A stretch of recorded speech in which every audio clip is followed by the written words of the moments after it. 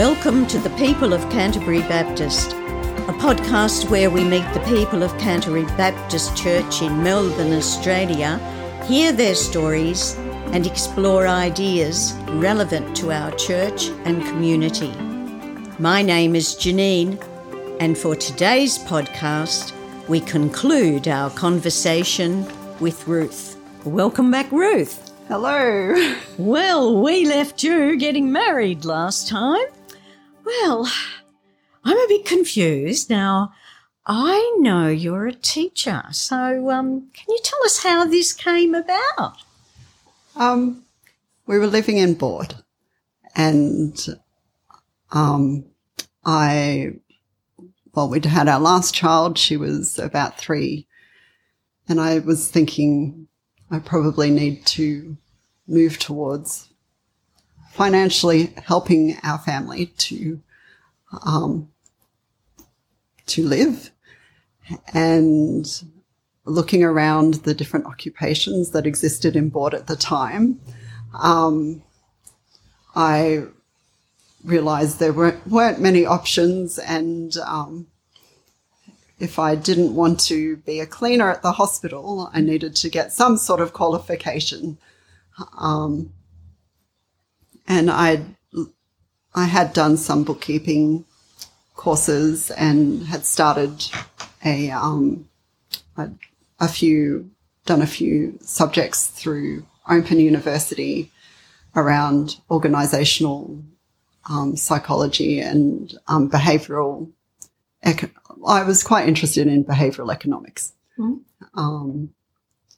So I was looking into that, but thinking about that area, I thought it would be very difficult to get any sort of position while I was living in Boort to do with that.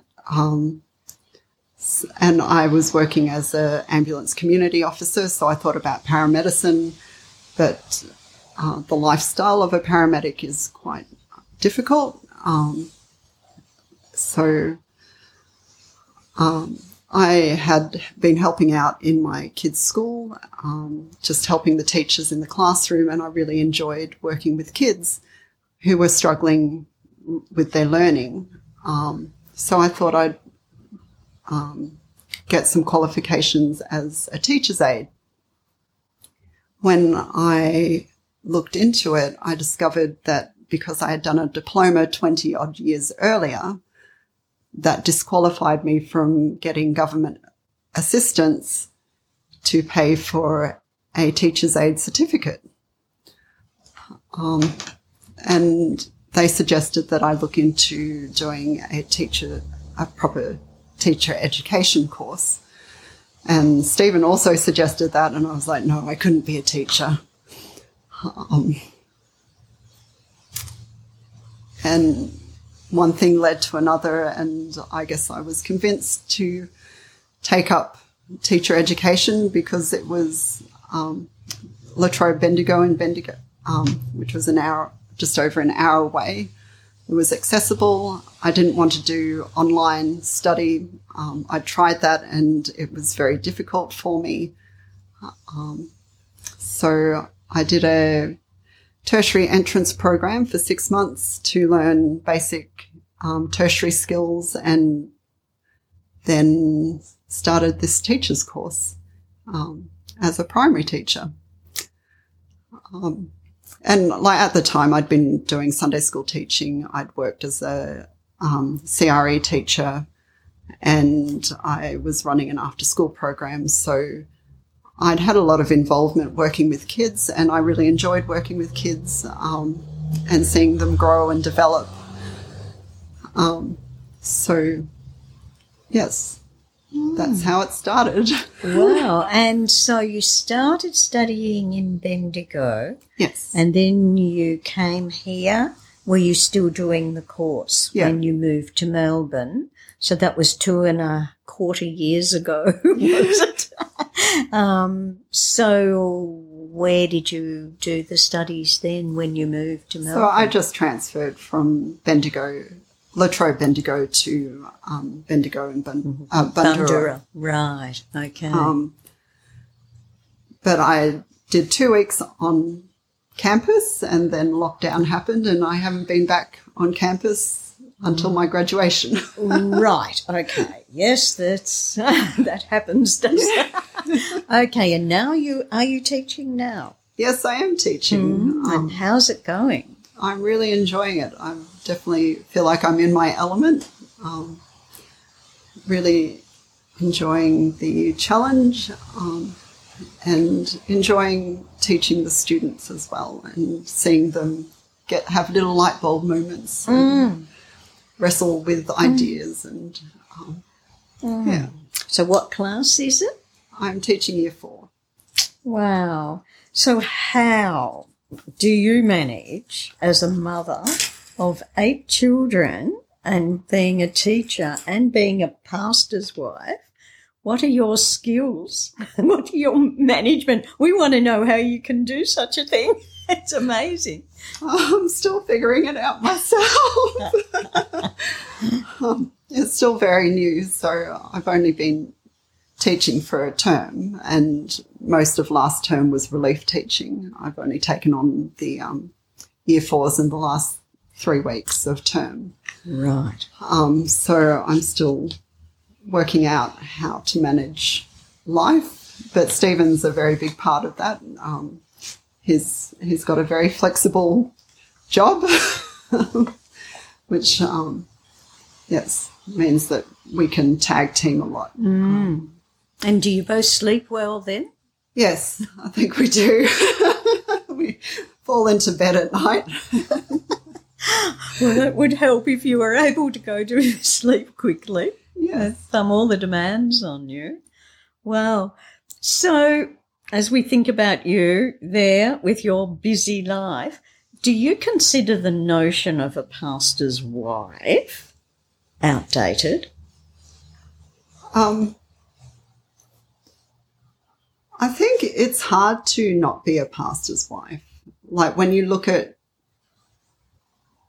being a pastor as being more than just a job, it's a lifestyle, it's a ministry. So when you're married to someone who is a pastor, whether you're the wife or the husband, you are part of that ministry, whether you like it or not. And it imbibes your life. And I think for me, being part of ministry, being a missionary kid, having just being surrounded by being in ministry has always been something that I've always wanted to do. So I guess for me, I support Stephen. I also enjoy being part of the church, but I also say that I'm not here as the pastor's wife. I'm here as a member of the congregation to do my bit in the church and to serve wherever I can and use my gifts that God has given me. Okay, well, with the gifts that God's given you, over the last few weeks, we've seen you up the front singing. So are you finding your way with that, and what other gifts in the church do you think? Yeah, so when I was younger, I used to sing. I was on the worship team at Blackburn Baptist from when I was about 14. I'd either play the flute or I'd sing. And then when I moved away from Blackburn Baptist, I didn't really do a huge amount within the church. I'd help out wherever possible. Cooking is also another gift that I have. So if there are any catering functions, I would always be there with food. And for quite a number of years, I've been involved in children's ministry. So from the time that my oldest was in prep, so that would be about 17 years in children's ministry. It was never something that I'd considered as a younger person. I tried it once and didn't enjoy it as a 17-year-old, so Didn't think it was for me. But I remember when we were at Mill Park Baptist, one of the deacons approached me and asked me if I would be interested in running their junior Sunday school, which was from 3-year-old kinder to prep, because the leader was leaving and I had 3 kids at the time. I don't know, he obviously saw something in me that I didn't. And so I was like, if there's no one else, I'll do it. I have a strong administrative background, or I like things to be ordered and organised. So, I found my place in children's ministry there, and I really enjoyed it. I was able to use singing. We'd sing. I'd lead the kids in singing, and my drama skills came in very handy, telling stories and being crafty and finding crafts for the kids to do to help them put in place what they'd been learning. Yeah. And then when we moved to Boort, I became involved in the children's ministry there and eventually took the Sunday school leadership on and ran the Sunday school for a number of years. Wow. Yeah. So, but then when we came to Canterbury, I guess with our inclusive service and having families within the service, there isn't sort of a need for a Sunday school leader. And I'd been wondering, and with COVID, I'd been wondering what place there was in the church for me. And so I started singing again. Well, it's been great to see you there. So apart from these gifts that fit into the church scene, what other sort of passions and pastimes do you like spending your time on? I enjoy photography, so especially taking photos of nature. And I also enjoy crocheting. That came out of a ministry that we had in Boort. We had a girls group, and the other 2 leaders wanted to teach the girls how to crochet, and I had no idea how to crochet, so I jumped on YouTube and taught myself the night before and discovered that I really enjoyed it. Wow, fantastic. So, yes, and I enjoy playing piano at home. If I'm stressed, that's my stress relief. I'll sit down and play. Lovely. So, stress relief. Well, here's a different question for you. If you could have a perfect day, and it's the holidays in this perfect day, and no restriction on whatever, what would you do?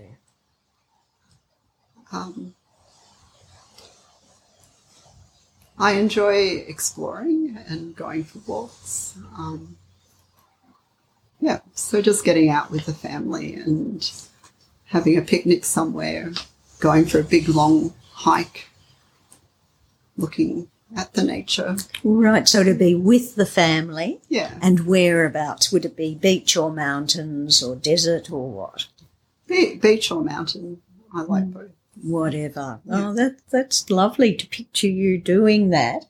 Now, you've touched along all through on your faith, but we haven't actually heard how you came to faith, or is it something that was always there for you because you were in a Christian family?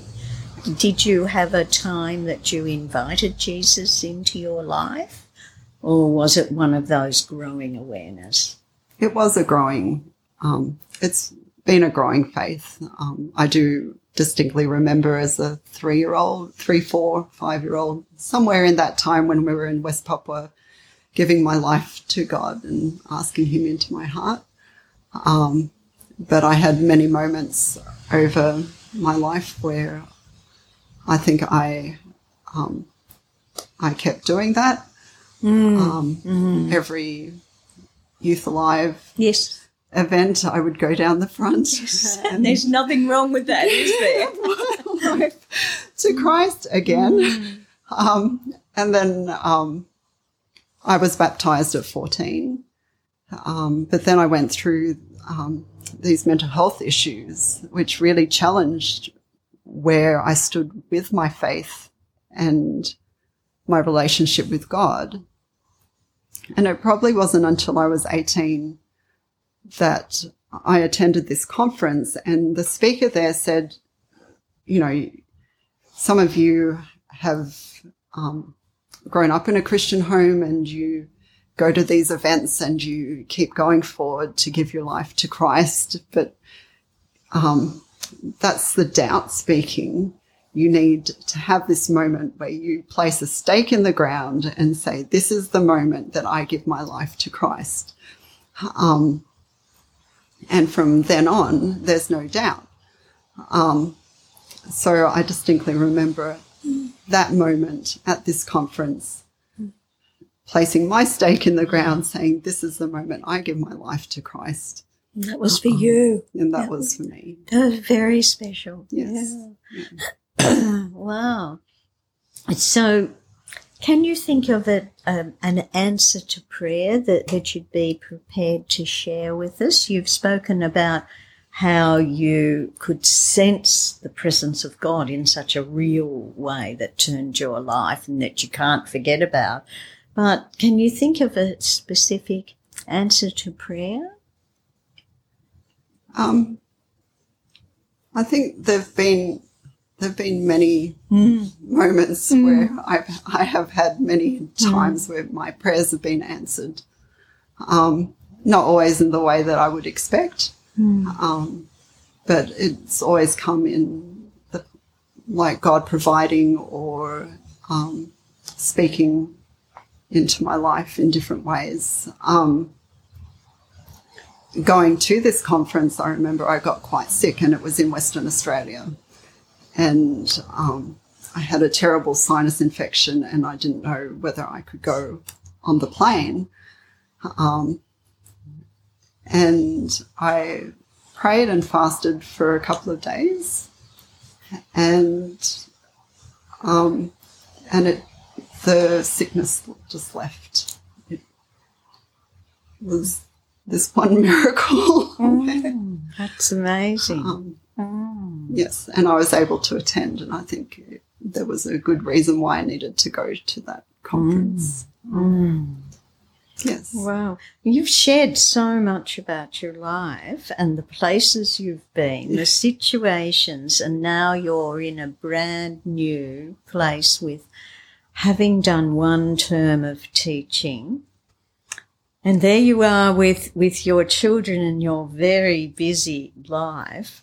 Wow, we're in awe of you. And, how are you processing it for yourself? How are you sort of thinking, how can you do it? What safeguards do you have? Or, you know, I asked before, management. How do you see yourself? Have you got any thoughts about this? I think I'm a task-orientated person, so having something to do is what drives me. And I found with my own mental health, when I don't have a task to do, that's when it starts to creep back. So I guess managing the tasks that I have is probably my greatest challenge, and making sure I don't take on too much. I know when I was in Bort, I got to a point where I took on too much, and I did crash a bit, and I started having, because I was on a whole bunch of different committees in the town, and I had to start stepping back, which was very difficult for me to do. But realising that there's only so much you can do as a human being. But within our home, we have a structure in our home where everyone has a job to do. We're all part of the family. So being part of the family means that you need to help out in different ways. We break the jobs up into responsibilities and jobs.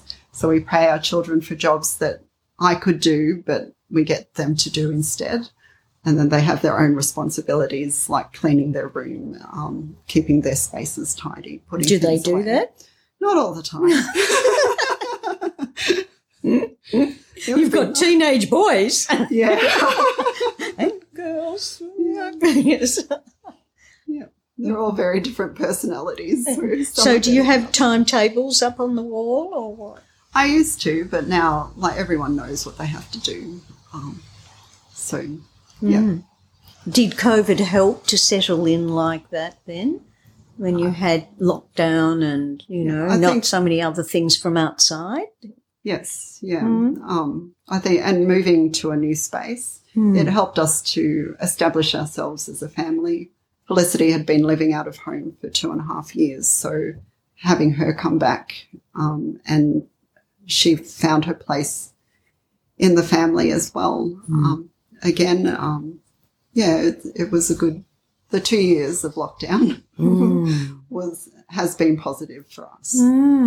Amazing to have moved from a small rural place into Canterbury and then to be locked down like that. Wow.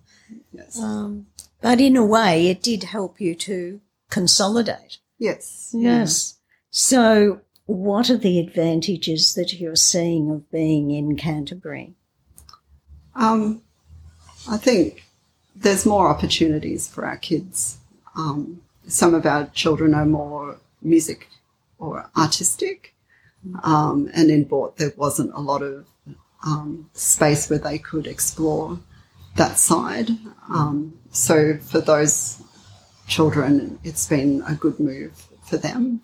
They may not see it that way at the moment, but I think looking back they will see it's given them more opportunities to explore their gifts. How about you personally? So for me, I think I'm still finding my feet here. For me, it's a bit like coming home because I grew up in this area.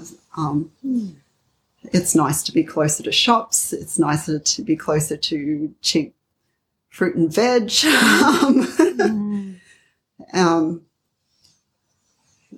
But establishing myself with friends and finding